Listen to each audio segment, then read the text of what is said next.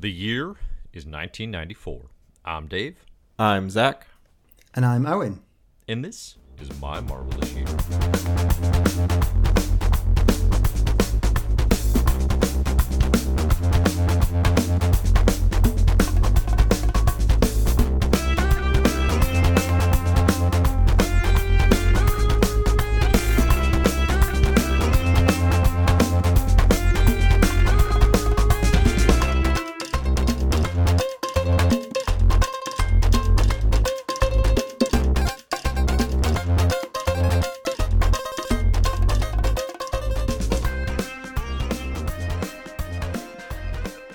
Hello, and welcome to My Marvelous Year 1994, Part 7. I'm Dave Busing, founder and editor-in-chief of comicbookherald.com. This is an exciting, big episode to be ending 1994 on, because we're going to talk all things Spider-Man Clone Saga Part 1.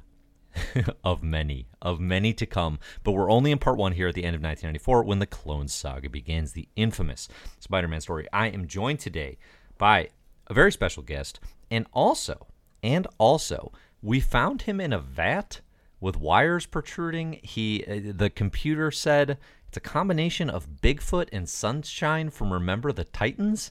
He's going by Zach Riley. It's Zach Riley. How's it going, Zach?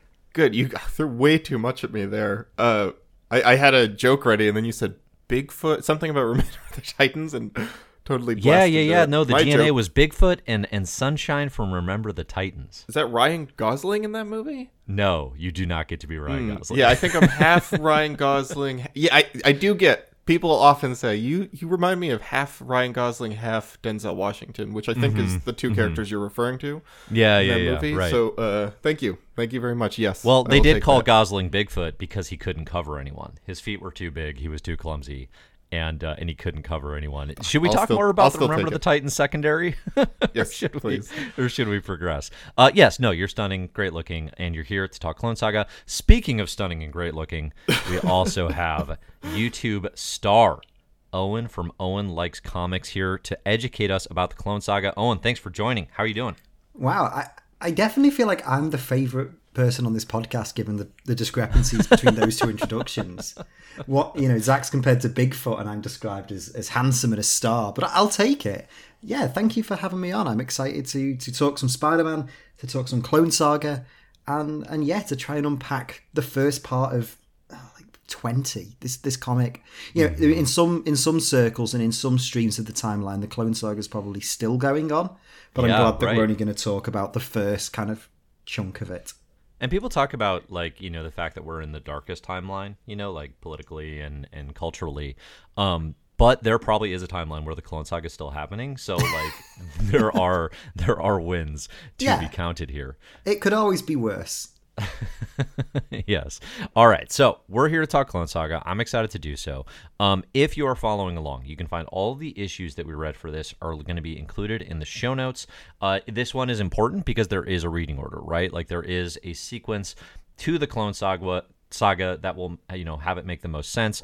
Again, you can find that in the show notes. You can find that if you go to mymarvelousyear.com. You can also find that if you subscribe to our patreon.com/mymarvelousyear. Patrons get access to the full master spreadsheet with all the issues we're going to be reading for as little as $1 a month. But again, you do not have to pay to play. We include these issues absolutely everywhere. There's also a Comic Book Herald Clone Saga reading order that will be updated as we go through this, because I have some thoughts. I have some thoughts on some recommendations that some of the collected editions of Marvel Unlimited are making. But we're going to be talking Web of Spider-Man, Amazing Spider-Man, Spider-Man, Peter Parker, the Spectacular Spider-Man, Spider-Man Unlimited. If it's a Spider-Man book, it's going to get absorbed by the Clone Saga.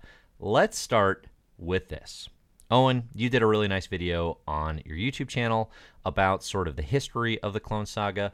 Can you kick us off with a little background on what sets the stage for this event to be happening? Yeah, so the story behind the Clone Saga is kind of quite a crazy and convoluted backstory, and I will try and condense it down in the simplest format. So let's flash back to 1973. Jerry Conway is taking over Spider-Man from Stan Lee a couple of years earlier, and he's trying to put his mark down on the series. Obviously, Around that time, you have the death of Gwen Stacy, like the first major status quo change in the Spider-Man series. And coming out of the death of Gwen Stacy is the building blocks to what's known as the original Clone Saga, or the first Clone Saga, where in the issues and the stories after Gwen's death, Peter and Gwen's professor, Dr. Miles Warren, becomes the Jackal and is obsessed with Gwen and basically tries to create a clone of Gwen and bring her back to life. And in the process of doing so, creates an evil clone of Spider-Man. They fight, there's a big explosion, and then the clone is never seen from again. And then that was it. That was just a one-off story told in 1 or 2 issues of Spider-Man that no one ever thought about again for 20 years. And what a beautiful 20 years they were. Exactly. So then you flash forward to the early 90s, and especially at DC, but Marvel were guilty of this too in the early parts of the decade. DC especially became very interested in doing these massive status quo shaking stories. So in 1992, you've got the death of Superman, and then in 1993, you've got Batman Nightfall. And like this is an era where comics are selling incredibly well. You know, the speculator market is at its peak. And DC and Marvel are really interested in doing these major status quo changes, these kind of new issue ones, these new kind of special edition comics that are, you know, just flying off the shelves. And because of it, Marvel are looking at ways at revitalizing the Spider-Man series, which has kind of started to stagnate a little bit at this time.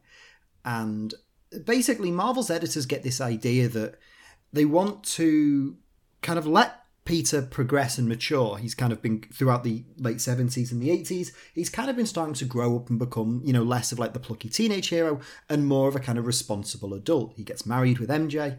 You know, the teasing ideas of them having children at this time, and they're really kind of letting Peter's life naturally progress in a way that, you know, Marvel would never let that happen now. And this comes into a problem where some of Marvel's editors are really keen on the idea of kind of giving Peter and MJ, you know, this beautiful send-off, you know, riding off together in the sunset. And other editors and writers at Marvel are really worried about what will happen if Peter Parker isn't around to tell Spider-Man stories. Basically, long story short, one of them digs out the original Clone Saga and says, well, what if the clone didn't die? You know, they kind of take inspiration from what DC had done in stories like Nightfall and said, well, you know, the Batman books still sold just as well, if not better, when kind of Bruce Wayne was taken out and Jean-Paul Valley was slotted in. So what if we did this thing where Peter Parker could kind of retire as Spider-Man, go off and kind of raise a family with MJ, and the clone could come back and be the new Spider-Man? This was the original idea. It seemed like a very simple and straightforward story. The idea of it, that it was going to last little kind of a year tops, going to conclude in Amazing Spider-Man 400, and it was going to be this neat, this pretty simple kind of one in, one out situation where they give Peter this big send-off, and the clone, who would later become known as Ben Reilly, would kind of be introduced as a new, kind of more modern Spider-Man for a new generation of readers. It all sounds really simple. It did not go that straightforward. Yeah. Well, and that's when people talk about the Clone Saga, and thank you for that recap. Excellently done. Succinct. They talk about it in terms of the lasting legacy, which is too much. Like the lasting legacy of the Clone Saga is it was just way too long and increasingly convoluted as it went. I think there's often a misconception because it has become a punching bag. Certainly me growing up getting into comics, like I think a lot of readers, as they're getting into comics, the Clone Saga becomes an easy punching bag for like 90s excess and just sort of like infamously bad storylines. But what you realize, or what I realized when you actually go back and go through it and you're in the early stages of it, which is what all we're reading here is basically what is included in like the complete Clone Saga Epic Book 1. Okay. Mm-hmm. And again, like this is all the issues that are basically take you through the last 3 months of 1994. It's actually a pretty structurally sound, good idea, I would say. Like the Clone Saga is actually needed. You know, it reminds me a bit of in my Ultimate year, Zach, we covered Ultimatum, right? Another infamously, notoriously reviled storyline. And that's one that I came on and we talked about this, but it's like strategically, I like the idea of Ultimatum a lot. And I like it in response to kind of what that universe needed. And I would say the Spider-Man universe needs a kick in the pants here. In late 1994, going into 1995, the Clone Saga teasing that being Peter and MJ having a kid maybe, Ben Reilly coming in as the clone and taking over for Spider-Man for a while. That is an interesting strategic direction to give this series a kick in the pants. Zach, let me throw it to you. This is your first time reading the Clone Saga, if I'm not mistaken. Oh, yeah. What was your overall reaction, and kind of what were the expectations you had, and then did this defy or meet them? So my expectations, I guess, were the same thing you've been talking about, bloat, right? Like just too much Spider-Man. And it is, right? Like this is, what do we have, like 5 series going on? And you can tell just in the quality of the series that some of these are like Spider-Man Unlimited really feels like a series where they're like, man, Spider-Man, we just can't sell enough Spider-Man. We just have to, like, can we find someone to write and draw Spider-Man? Anyone. It doesn't matter if they're like still in art school and haven't really figured out how to draw yet. Like, let's just get someone drawing Spider-Man because it will sell. So there's that. The other thing that surprised me a little bit is how that's context I didn't have, actually. The idea that the larger long-term plan for this was for this to allow Peter Parker to age out of becoming Spider-Man and Ben Reilly to take over. I didn't know that context. Because there's very little, like, it's a little strange how Ben Reilly comes in, he's introduced as Peter Parker's clone, and then not a lot is done with that idea. It does feel a little unfocused. It feels a little like, why are we doing this? I guess without that context of knowing their long plan, like, they spend so much time on the, like, 4-issue stories having to do with kind of random villains that I'm not that interested in, like Puma or Nocturne or... I will stand for no Judas Traveler slander on this show. Yeah, the Judas Traveler and all of his rocks. cronies. It's very strange because it's kind of like... It just need, like... To get me interested in what's going on with the clones, I kind of almost needed, like, a back seat on that so that we could focus on what is up with Ben Reilly, because he's the main focus, but I don't feel that connected to his character or what's going on with him. You kind of just forget that he's not Peter Parker, except for once in a while. He's just like, my memories, they're not my own. Gotta remember that. Oh, see, I had such an opposite experience because they hammer the "who am I" part of identity so hard in for prose. sure. But like, what are they saying with? What are they doing with it? They're besides literally just saying, "Who am I?" Yeah, exactly. Right. Like it's not a Over and well over. observed. So an interesting thing is J.M. DeMatteis is here. Thank heavens. Yeah, and he's writing good issues. But it's funny because if you read this not knowing he was writing this, I feel like you'd look at this and be like, oh, someone's trying to be Kraven's Last Hunt here, right? Like someone's trying to, like, imitate that poorly, because, like, the clarity of what's going on in Kraven's Last Hunt, how he hones in on Spider-Man's identity crisis there, feels so, like, thinly drawn here. Like, Spider-Man is going insane in Ravencroft because of his, like, all the pressures and responsibilities, but you don't feel any of that hitting him. It just is happening. Like, it's just one of these things. They're just saying it out loud, right? And unlike a lot of other comics, there are a lot of comics that do this well. I think Brian Michael Bendis' Ultimate Spider-Man actually does an excellent job of making you feel the building pressure on Peter Parker. That's something I can really hand to this.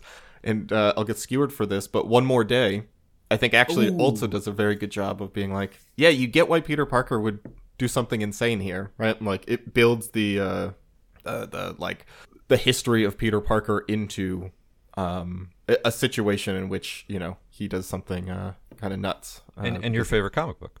Yeah. Oh, yeah. Top 5 for sure. No, it's an okay comic. But yeah, so that was my main impression, is kind of like, oh, we're just, Ben Reilly's here, but then we're also kind of just dealing with some, like, C+, superhero shenanigans that I'm mostly like, I wish this was a little more clone focused. Yeah, the Ben Reilly stuff I do think stands out. Owen, let's throw it to you in terms of the quality of these issues. And so, like, the sections we read today, like, kind of like Zach was saying, like, part 1 is they meet at Ravencroft, and there's the whole Judas Traveler showdown. Mm-hmm. Then it kind of it breaks into the structure that the Clone Saga is going to do for a minute, which is like a few of these books bounce Ben Reilly stories, where he's a clone, he's trying to figure out, who he is, what he's going to do.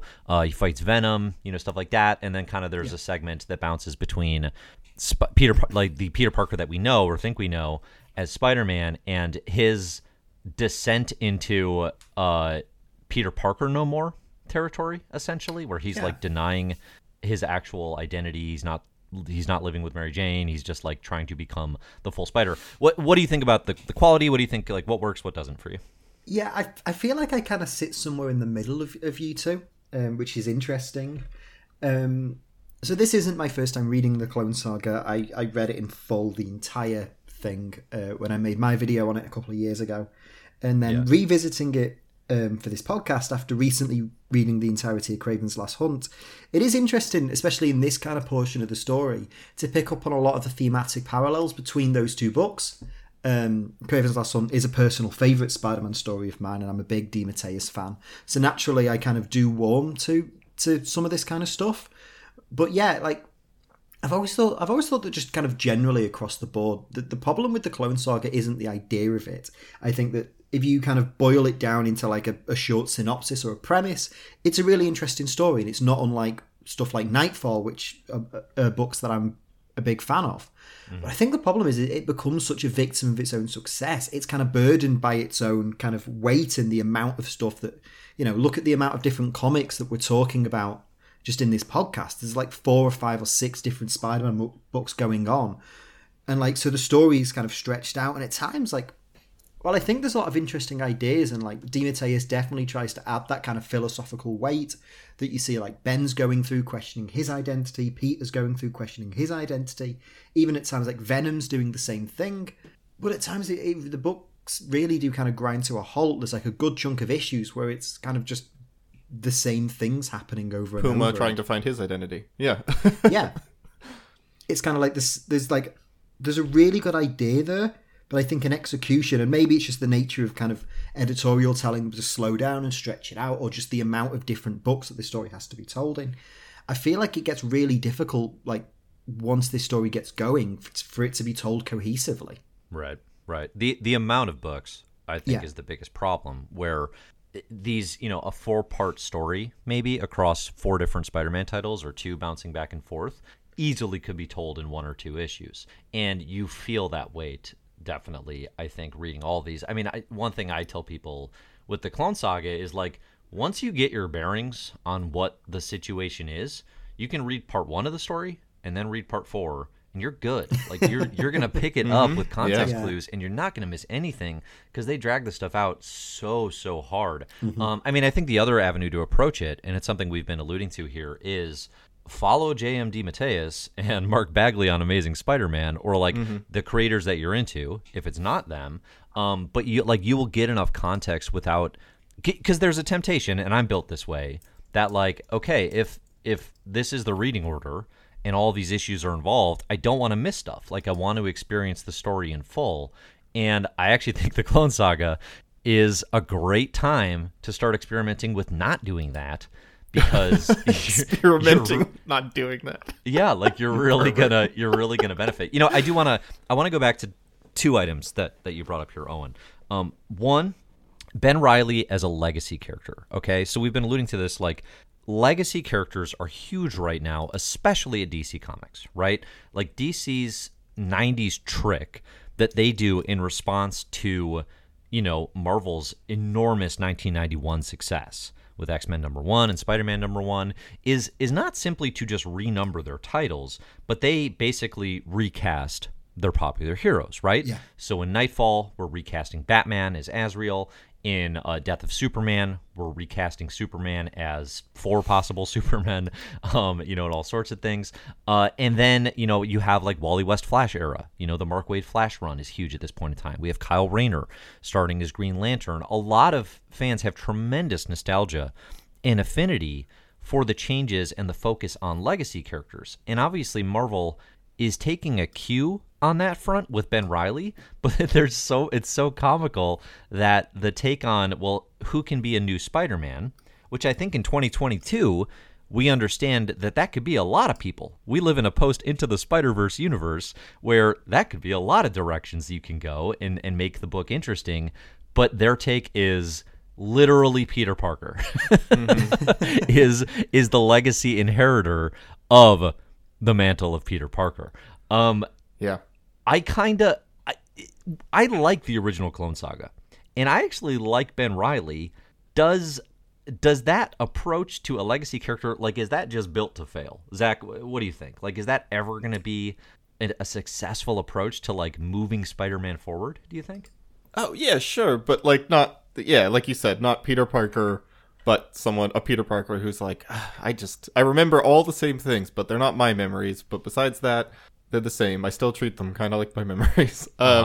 Yeah, I think it feels a bit cowardly, I guess, is kind of what I'm getting. Totally. It feels very safe. Very safe and very, if we're going to do something with... I mean, the only thing I could say for this is I could see potential interest in them really retiring Spider-Man and, like, aging out Spider-Man. It would only be in a world where, like, you know, like the Spider-Girl thing, where, like, Peter Parker is, you know, like a 50-year-old dad with a mustache, and Ben Reilly is, like, the young upstart, but they're the same age or something, so it doesn't really work, right? Like, just having them be so similar, I just could kind of see Peter Parker as, like, the older mentor from a distance, right? Like, trying to keep his hands clean, as being kind of interesting, but that's not here.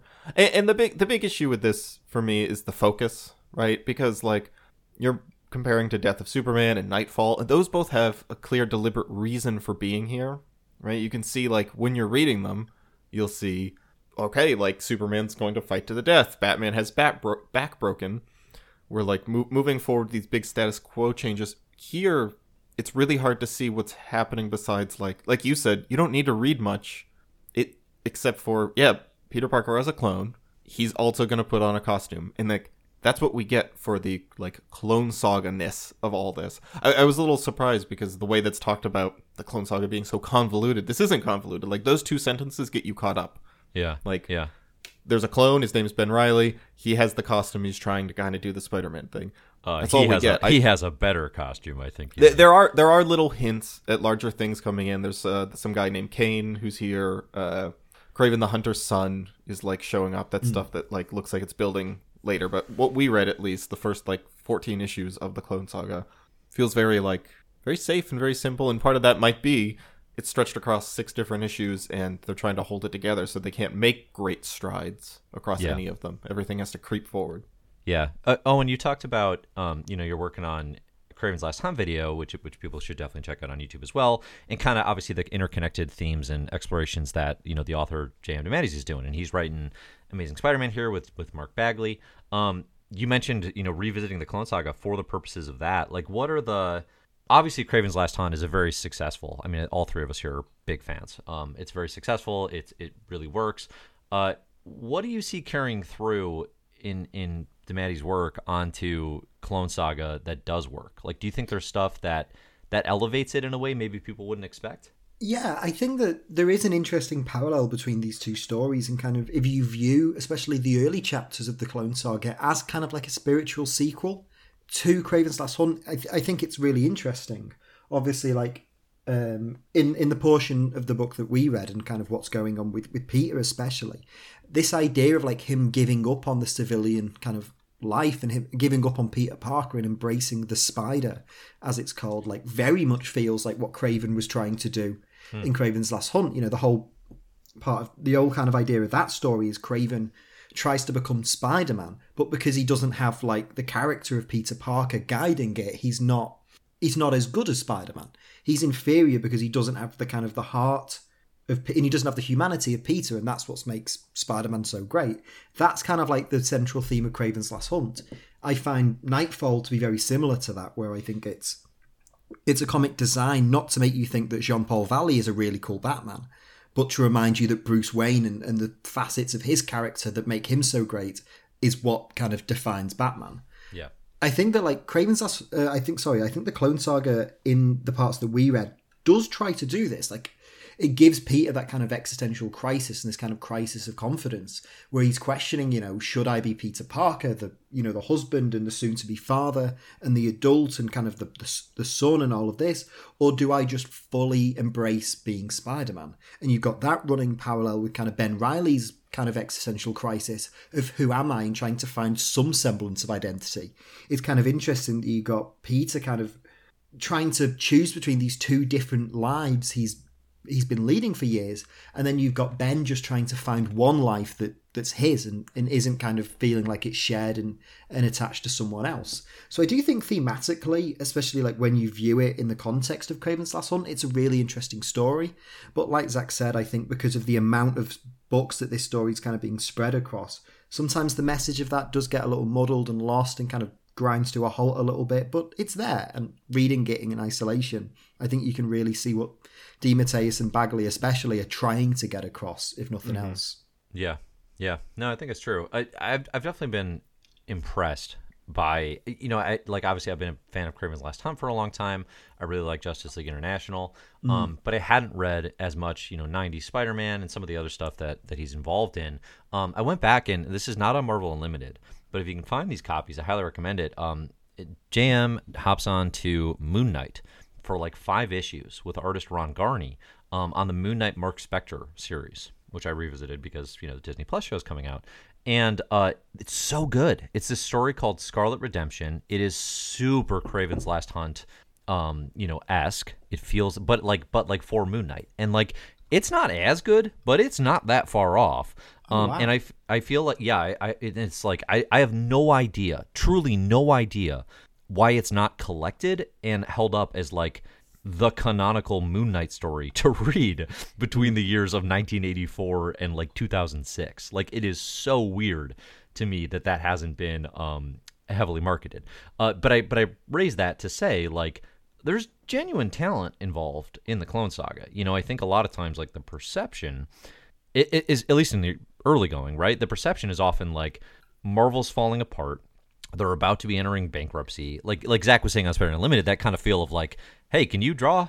like we'll bring, like, can you do it? Like, really, we'll bring you in. I don't think I've ever seen anything like that in Marvel as much of someone who's just like, you just really don't know how to draw like faces yet, huh? Like, you haven't like you're kind of there, but it's, I don't even know the artist. I don't want to call him out, but like, it feels very like someone's first comic. Yeah. Well, there is some of that, but then there's also like, Mark Bagley is obviously an experienced pro there's at some this great point. stuff here. Liam Lyle. Sharp is getting his start, and Liam Sharp has gone on to be like phenomenal. Like, there's some genuine talent with the Clone Saga, sure. and again, like, most stuff looks great.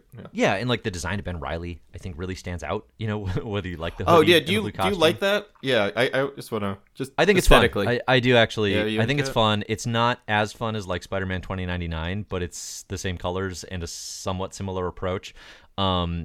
I could easily be talked into wearing a Ben Reilly costume. Yes, I'm into it. Owen, do you like it? We talk about like the hoodie the original, over the original hoodie suit. The originals, like, I get it in the context of the story and it's fine, but I've kind of always had a soft spot for Ben Reilly's second Spider-Man suit.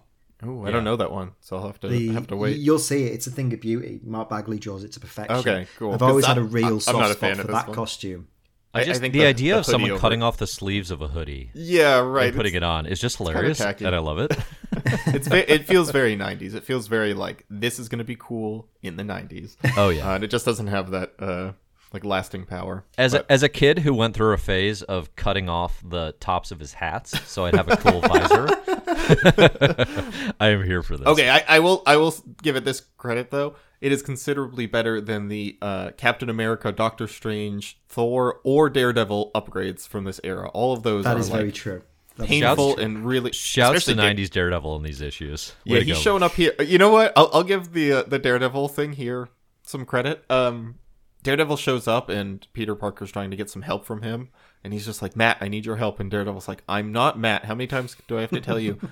I don't actually know if that's Matt or not. I don't really know what's going on in Daredevil, so I was also kind of like, maybe he's telling the truth. I assume that's actually Matt Murdock just having a breakdown. Like, Daredevil's in a perpetual state of just telling people he's not Matt Murdock. Just assume that's the status quo. Yeah, that's very true. Yeah, yeah. There is a period of time where he is amnesiac and thinks he's a French SHIELD agent. I don't know if we're there yet. Incredible. But I do like to imagine all 90s appearances where he just has like a very bad French accent.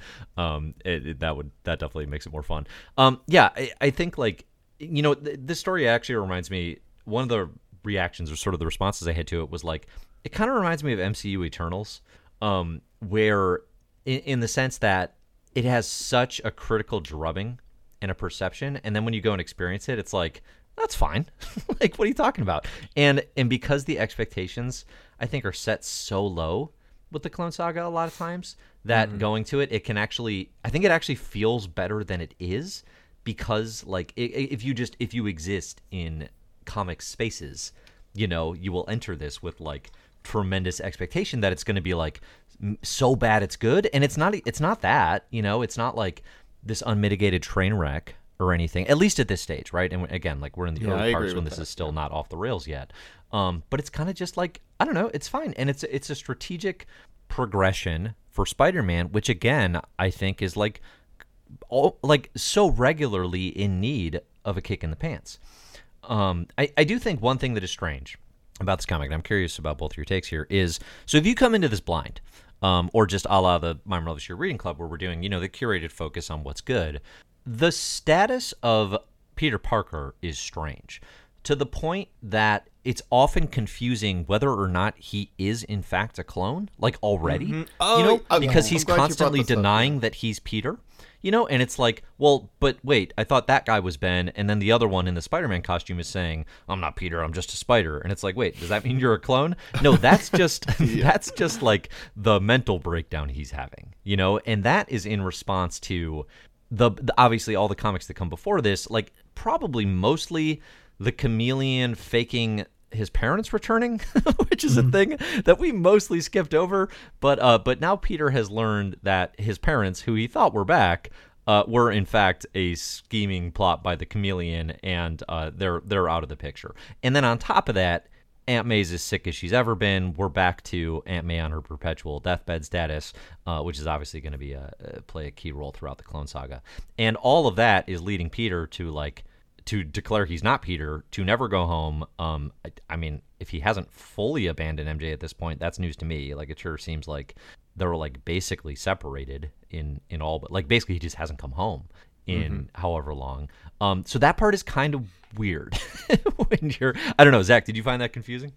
The first issue, there was a little bit of like, because it's a Peter Parker without the costume on fighting a Spider-Man costume, and they're both like arguing about who they are and what's what, and like being cagey about their identity. Yeah. So yeah, like, it took me a little bit to realize like which one was Peter and which one's the clone. Something I walked into this thinking that Marvel was actually going to do, that I quickly realized is not the case. I thought part of the reason people didn't like this, and part of the reason this is like a big messy saga, is I thought that what it was going to say is that Ben Reilly is actually the Peter, or not Ben Reilly, the clone, or whoever comes in. Okay, let me start over. Zach, before you go down this rabbit hole, may I remind you that this saga is going to continue for another 2 years. Okay, well, I simply remind you of that? Okay, well, here's my idea of what I thought was going to happen, and maybe will still happen, is that the Peter Parker we've been following since the original Clone Saga is actually the clone, and the guy who comes in now was the original. Yeah, and that is like my idea, is that they were going to be like, oh yeah, that you've been following a clone this whole time. Right. And that conversation like, my whole life has not fake. happened yet, right? They really are not engaging. No. They're really, at this point, they're really just engaging with, okay, the clone is back. Yep. Ben Reilly's back. How did he get out of that smokestack? That's all I want to know. So that's actually what I wanted to touch on. So there's some issues that come out about 2 years later. No, not quite. Maybe a year and a half. The Lost Years. I think they're 96, yeah. Yeah, and if you're looking at the Marvel Unlimited reading order for the Clone Saga, they include the Lost Years right after the first 4 issues, like right after the Ravencroft story. And I think there's an issue 0 that you could read at that point in time. And that is just a recap of the original Clone Saga, but from the perspective of Ben. Okay, it's from the perspective of Ben the clone, and it just says like, oh, and here's how he faked his death, and we never saw the body confirmed, and we saw him escape, right? And it kind of answers that question. I highly recommend you do not proceed to the next 3 issues of the Lost Year, because they give away stuff that happens later, and they raise questions that have not come up yet in the actual Spider-Man mythos. So that's my take on those issues. But yes, there is a original Clone Saga revisit. And it's a J.M. DeMatteis and John Romita Jr. production. It's 65 pages. It's a graphic novel. It's huge. And it's purely just like, hey, let's re-experience the original Clone Saga, through the lens of what's going on right now. And it's I didn't need it because I know the original Clone Saga and I liked it. But if you need that recap, like it's done by very competent writers and herb talents, and it's it's effectively told. But yeah, those conversations like the who's the real clone, who is who, that's not happening yet in this part one. And I think it's better for it. Like I'm not looking forward to that starting. I don't know, Owen, where do you stand on sort of without spoiling kind of where it goes, where do you stand on interest in like who's the real clone conversation? Yeah, I think the fact that this chapter of the story doesn't get into it too much is probably for the best, because there's still already so much going on. I feel like every comic that we read, another villain pops up. I'm reading it and it's like, okay, they're fighting Judas Traveler. Okay, they're fighting Venom. Okay, they're fighting the Vulture. Okay, they're fighting Puma. It's just constantly like behind every street corner is another kind of costume villain for Peter or Ben to fight. I'm quite glad that, especially as well, like dealing with Peter's existential crisis and who he and trying to figure out which of his two identities he wants to be. Ben trying to like kind of like cultivate and craft some sort of identity that's unique to him. I'm quite glad that the writers held off on like dealing with the question of, well, which one of them is our Spider-Man, until they just kind of push that down the line and kind of deal with that in year 2. And I think it works better for it. I think that if they try to establish that question at this point in the story, I feel like it'd be a house of cards that would just fall apart. We've not got to the part in the Clone Saga yet where the story just becomes a complete runaway train. Right. Just yet. Right. I do think I think a big part of the reputation is the bulk, and I don't know that there's a story that's more defined by like editorial behind the scenes than the Clone Saga. Honestly, like I think for a lot of readers today, like the story of the Clone Saga is more about what was happening editorially, what was it in response to, and then also as it progresses, like Marvel is approaching bankruptcy and having all these issues that are like it's more about the comics landscape and the market than it is like what's happening in the pages of the comic, and stuff like that, than really anything I think we've read in My Marvelous Year, and like, which doesn't mean like there can't be interesting backstories here and there, but it's like it comes to define the Clone Saga. But then the other piece of it that kind of we bypassed, which is just like, are clone stories fun? like are clone stories a good idea in shared superhero universes? And obviously Spider-Man just sort of like takes it over here.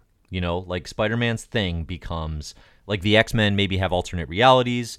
Batman has, legacy inheritors of the mantle and a cool rogues galley. Spider-Man has clones. Like, is that a good thing, Zach? Like, do you care about all these clones? Like, do you like that? No, not really. But like initially, you could see a potential for the idea of like the clones could be interesting, or the clone. I don't know if there's more than one. As some kind of reflection of Spider-Man, right? Like it has to be more than just kind of like when I see all this stuff about like Venom and the other symbiotes and when you feel the editorial changes, it feels like comics that are just like about themselves rather than trying to be about something interesting, right? Like because I'm not one who's just reading comics to just see like, all right, well, what's going to happen historically to Spider-Man, right? Mm-hmm. Like what's going on with Spider-Man? Like I want to know, like Kraven's Last Hunt. There's like some humanity peeking through. There's relatable, like stories coming through about expectations and, self-doubt, whatever. Like all these different things, legacy, all this stuff like comes through that story, and it's not just about, moving the plot forward. With the Clone Saga stuff that we've read, some of it starts out initially being kind of this interesting reflection of like Spider-Man as a character and as a person, and like Ben Reilly becoming the purer version of Peter Parker. Like Peter Parker's losing his way, and Ben Reilly like is the one who's telling him like, remember who you are, stop beating these guys to death, like because Peter Parker is losing his way. But all that's just a little unclear, like why it's happening. That's what I meant when I was comparing it to like Ultimate Spider-Man, or like you said, Spider-Man No More does a much better job of kind of selling the him losing his way. I just like, I feel like it rushes that kind of stuff, and then it moves immediately into just like, and now here's a new Peter Parker. His name's Ben. And then like, you're interested in him because it's just more Spider-Man. Yeah, right. Without giving me like any kind of reason to want to keep reading this guy. Because like, and then the focus quickly moves from him onto Puma or Venom or Shriek or Nocturne, right? Like, and we're not learning that much about Ben anymore. We're just learning about these little, or we're strapped in for these kind of small little side stories. So, which I don't hate. Yeah, I mean, that's, so clones, that's standard no, Spider-Man stuff, right? Yeah, right. Well, not, I don't even standard. I think it's kind of subpar. Like, most of that's pretty good art. The Venom art stuff is really good, particularly. There's some really good stuff there, but like, besides, I mean, that Puma stuff was dire to me. I had a hard time with those 4 issues, particularly. Yeah, I don't have tremendous affinity for Puma. Oh, Vermin shows up again. I like that. The Vermin stuff worked okay. Good for Vermin. Good for Vermin. Yeah. Owen, what about you? You like clones overall?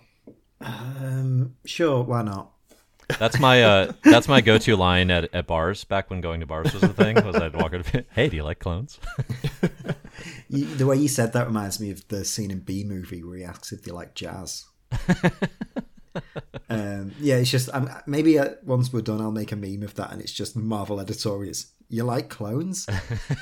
I think clone stories. I've kind of just accepted that is a part of Spider-Man in general. That there are occasionally going to be clone stories.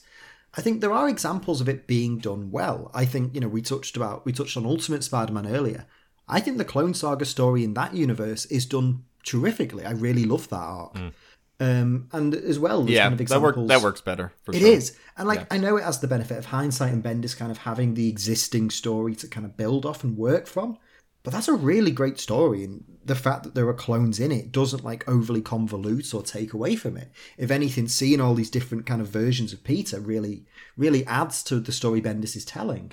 And as well, in the 90s animated series, they do a kind of Clone Saga in that, and I think that's a lot of fun.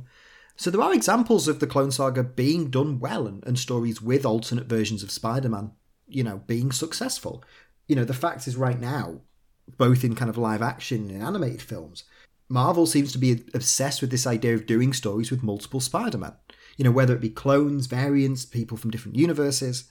So I'm not against it in theory. I just think, like we talked about, in this story in particular, although I think it becomes a bigger problem once you get into the later parts of this, it just completely loses its focus. The story that they're trying to tell at the start of the Clone Saga and the story they're trying to tell kind of by the midpoint and by the end of it are all completely different. Yeah. But I won't get too much into it and spoil all the fun.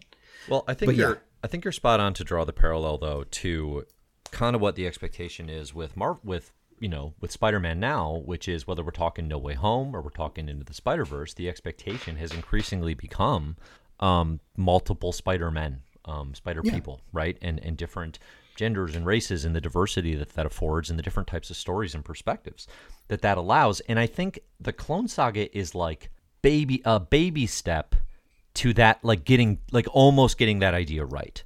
It's like a baby step to almost getting that idea right. But then the problem is they're like, well, but they'll all be Peter Parker. like ultimately they will all be versions of Peter Parker. And then I think one of the challenges they run into is differentiating the clones, because one thing that makes Miles Morales stand out is he is definitely not Peter Parker, right? In Bendis's Clone Saga, right, the original, I was just thinking that when you were saying that. I mean, what's interesting about that, and it's not thematically interesting, but it's interesting just to have a spider, one that has spider-ish qualities, one that is a woman. Well, I can't remember. What are the other...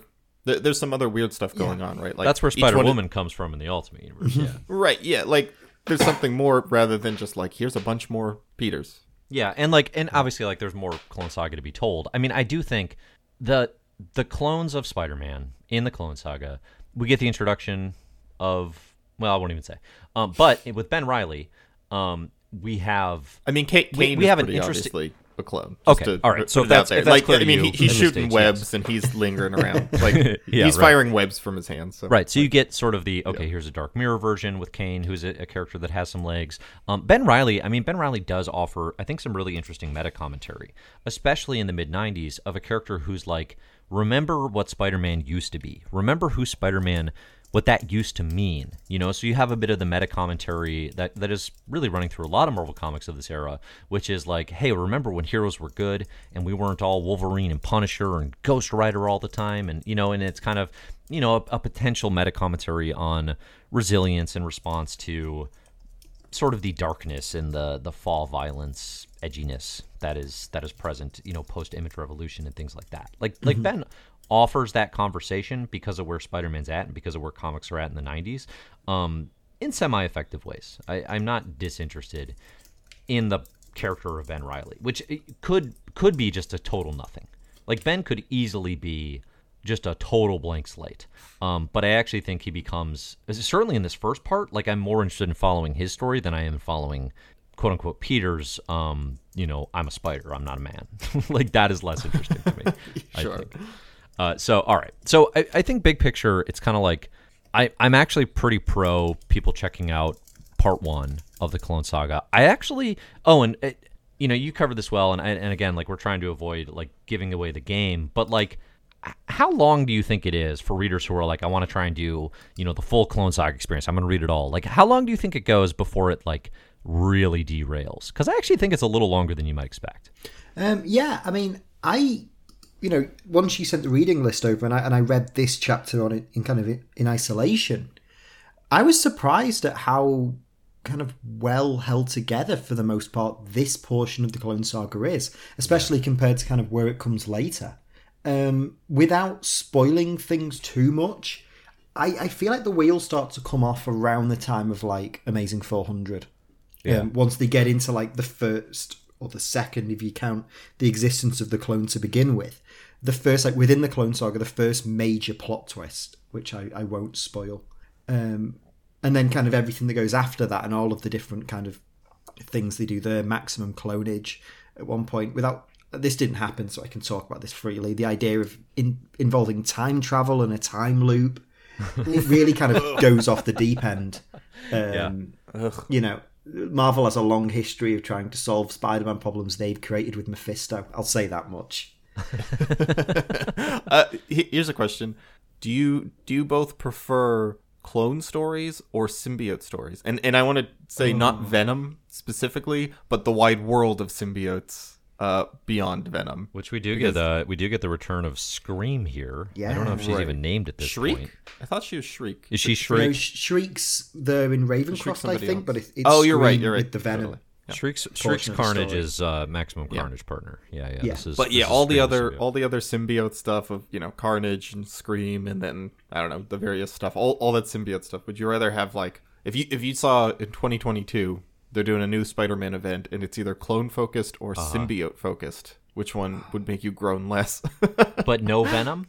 Yeah, I mean, Venom's got to be involved, but I mean, like, still, I guess, like, Because Venom's kinda had get some into good Venom stories, Like, right? Like, Venom's Venom an interesting remains character, interesting. but, like, when they're just like, and then here's something to do with symbiotes and all the ways that they go out in the world and infect new people and stuff, I'm like, at least so far, I'm very bored with that. And Carnage. Carnage also does nothing for me. You know what, though? I will point, yeah. say, like Donny Cates and Ryan Stegman, the early parts of their Marvel Fresh Start Venom run, even into and through Absolute Carnage, heavy yeah, it's symbiote good. stuff, and I liked it. I was Yeah, definitely here for it. That's all good stuff, yeah. So, and I'll say, like, right now, you got Al Ewing and Ram V doing more symbiote stuff. Again, you put the right creators on it, and I can definitely get into that. There's no clone example. Well, actually, I take that back. There is no one. I'm more into symbiote stuff, I guess I'll say. But I hear you on the question. Owen, what do you think? I mean, it's really like a rock and a hard place situation for me. I'm not Exactly. I'm not massively into either. I think I'm not a big symbiote lover. I'll be honest. I think it's kind of a miracle that Venom is an interesting character. Never mind all of the other ones that keep popping up. I guess Venom's fun, so I'll go. If he's in the symbiote one, I'll go with that.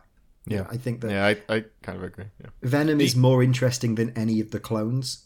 So Yeah. if that's what it comes down to. Did you both think Venom was taking like a big back step here, like or a step back, in these comics? Like, it felt like the Venom we've seen like kind of get more on an even keel, kind of to move into the anti-hero thing, turned real nasty here, like in a way that felt like moving backwards from what we've seen the last few years, what they've been doing with him.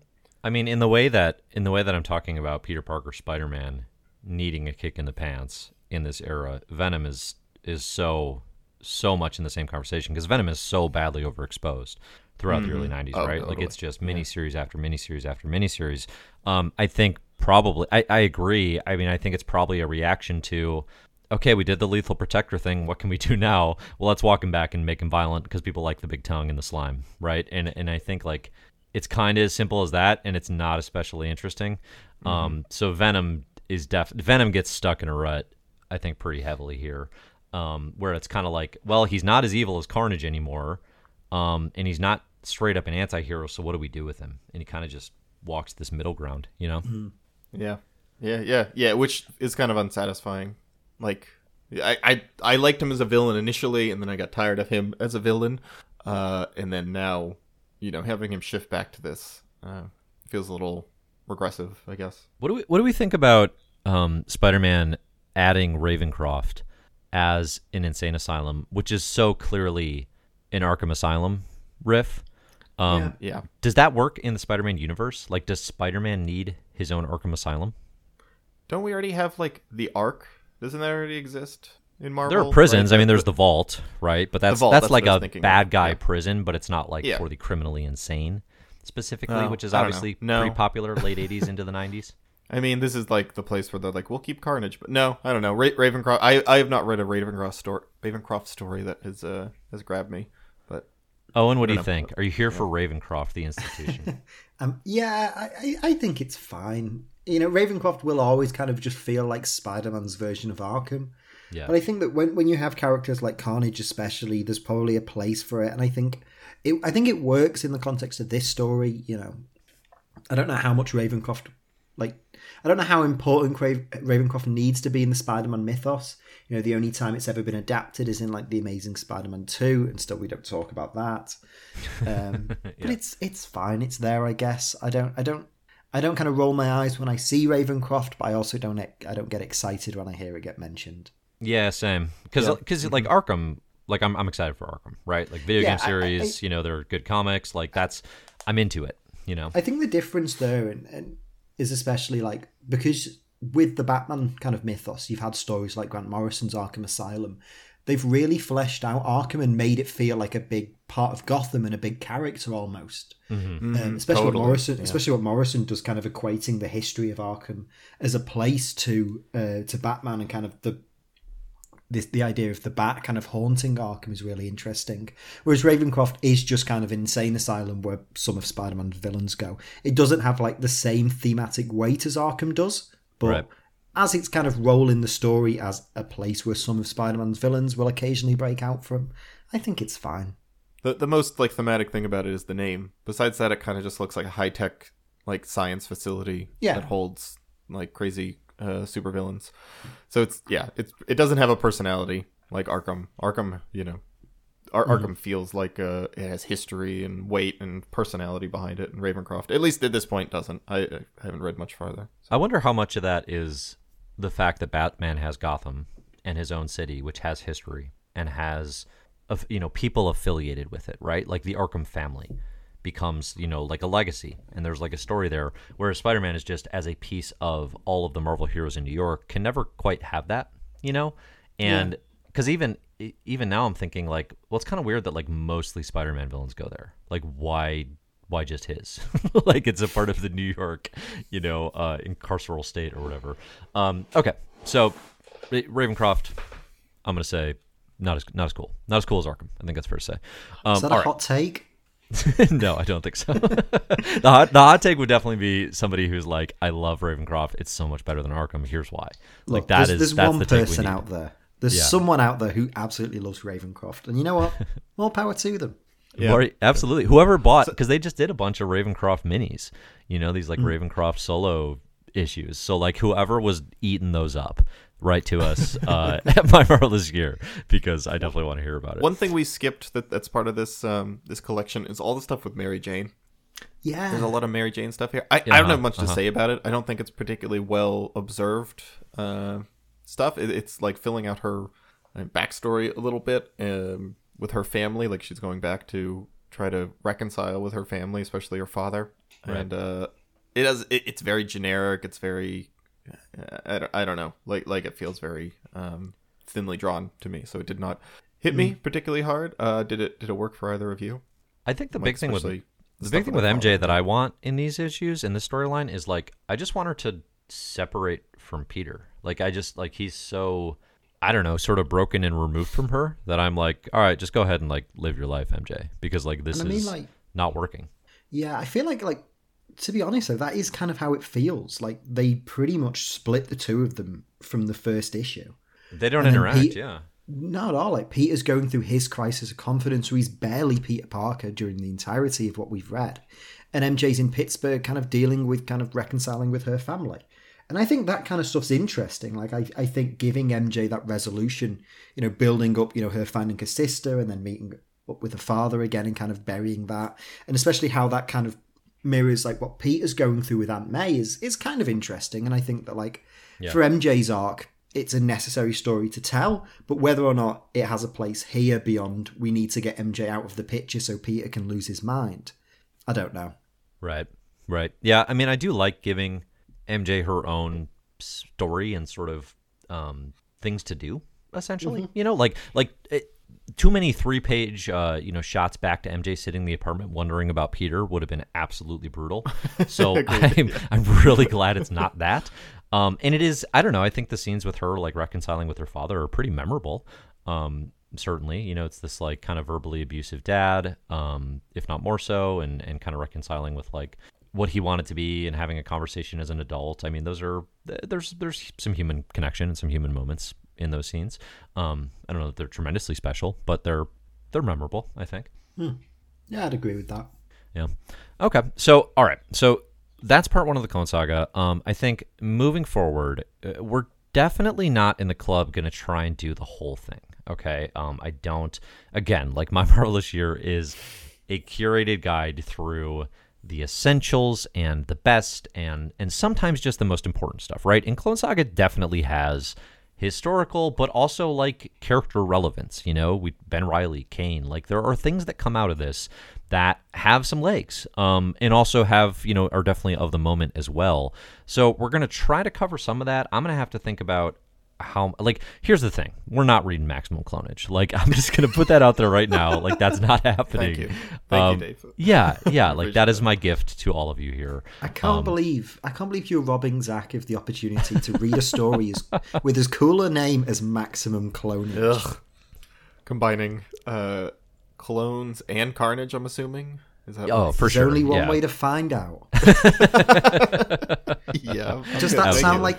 Does that sound like the most 90s thing you've ever heard? Yes. Yes. Yeah. Yes. It does. It probably is Marvel's most 90s storyline. I don't- Definitely. Yeah, it's tough to beat. I will say, like, if you truly want to understand reactions to the Clone Saga, you have to read the whole thing. Like, it's like saying, like, if you go and run for a 5K and you're like, yeah, I know what it's like to run a marathon. You do not. You have not experienced the endurance it takes to finish the Clone Saga. Don't further encourage people in the club to think that they like get to brag about ingesting a lot of bad comics. This is something I try to like break it's an people endurance of thing. that. You get listen, I will send you the You don't sticker get to a put on your trophy for, car. like, reading That's a lot just of a bad picture comics. of Maximum Clones. Okay, you can next to your 26.2, you get a picture of 7 clones to put on the back of your vehicle.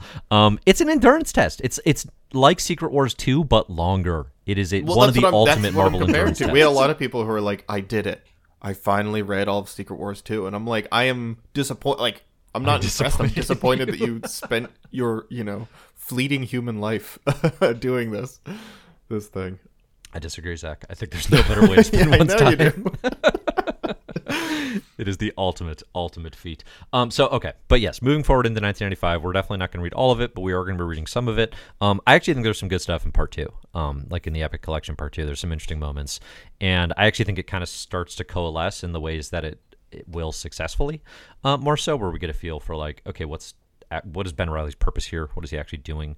Et cetera, et cetera. But yeah, this is going to do it for 1994. We're going into 1995. We're going to read a whole bunch of, I don't know, weird miniseries and stuff. We're going to read Punisher Kills the Marvel Universe. We're going to read Age of Apocalypse. That's coming up next. Yeah, excited So about that. we got some big mid-90s Marvel craziness coming our way. Owen, do you have any faves for like the rest of the 90s. Like, because it gets dark for a minute, and then like Marvel Knights starts and it picks back up again.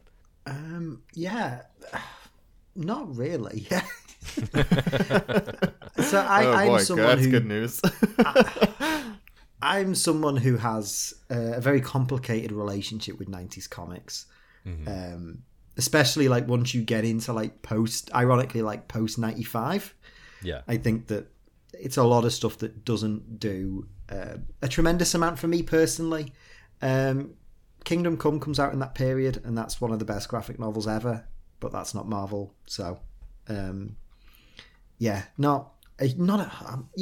of Apocalypse is fun. Like, that's one of the few like big event books of this period that I think actually doesn't fall apart. Yeah. Heroes Reborn happens, which is one of the most hilarious things. We are going to big have to talk company's about ever that done. happening. Yep. Yeah, I'm very tempted to see if I can drag my way back onto the podcast to talk about Heroes Reborn, because I have a lot to say about that. And not just about the strange proportions of Rob Liefeld's Captain America. Oh, he's so big. That's big. a great. It's a great such a drawing. beefy You know, man. I've come full circle on that drawing from like laughing at it to now. I'm just like, this is great. This is super fun. I want to see every. I think we talked about this, but like, there comes a point looking at his art where you're like, I kind of just want to see his interpretation of every hero, like every Silver Age hero drawn by Rob Liefeld, and see like just what would he do with it. Here's the thing about that Cap cover. Yeah. Is It's great. if that was maintained throughout the run, Yeah. I'd be more into it.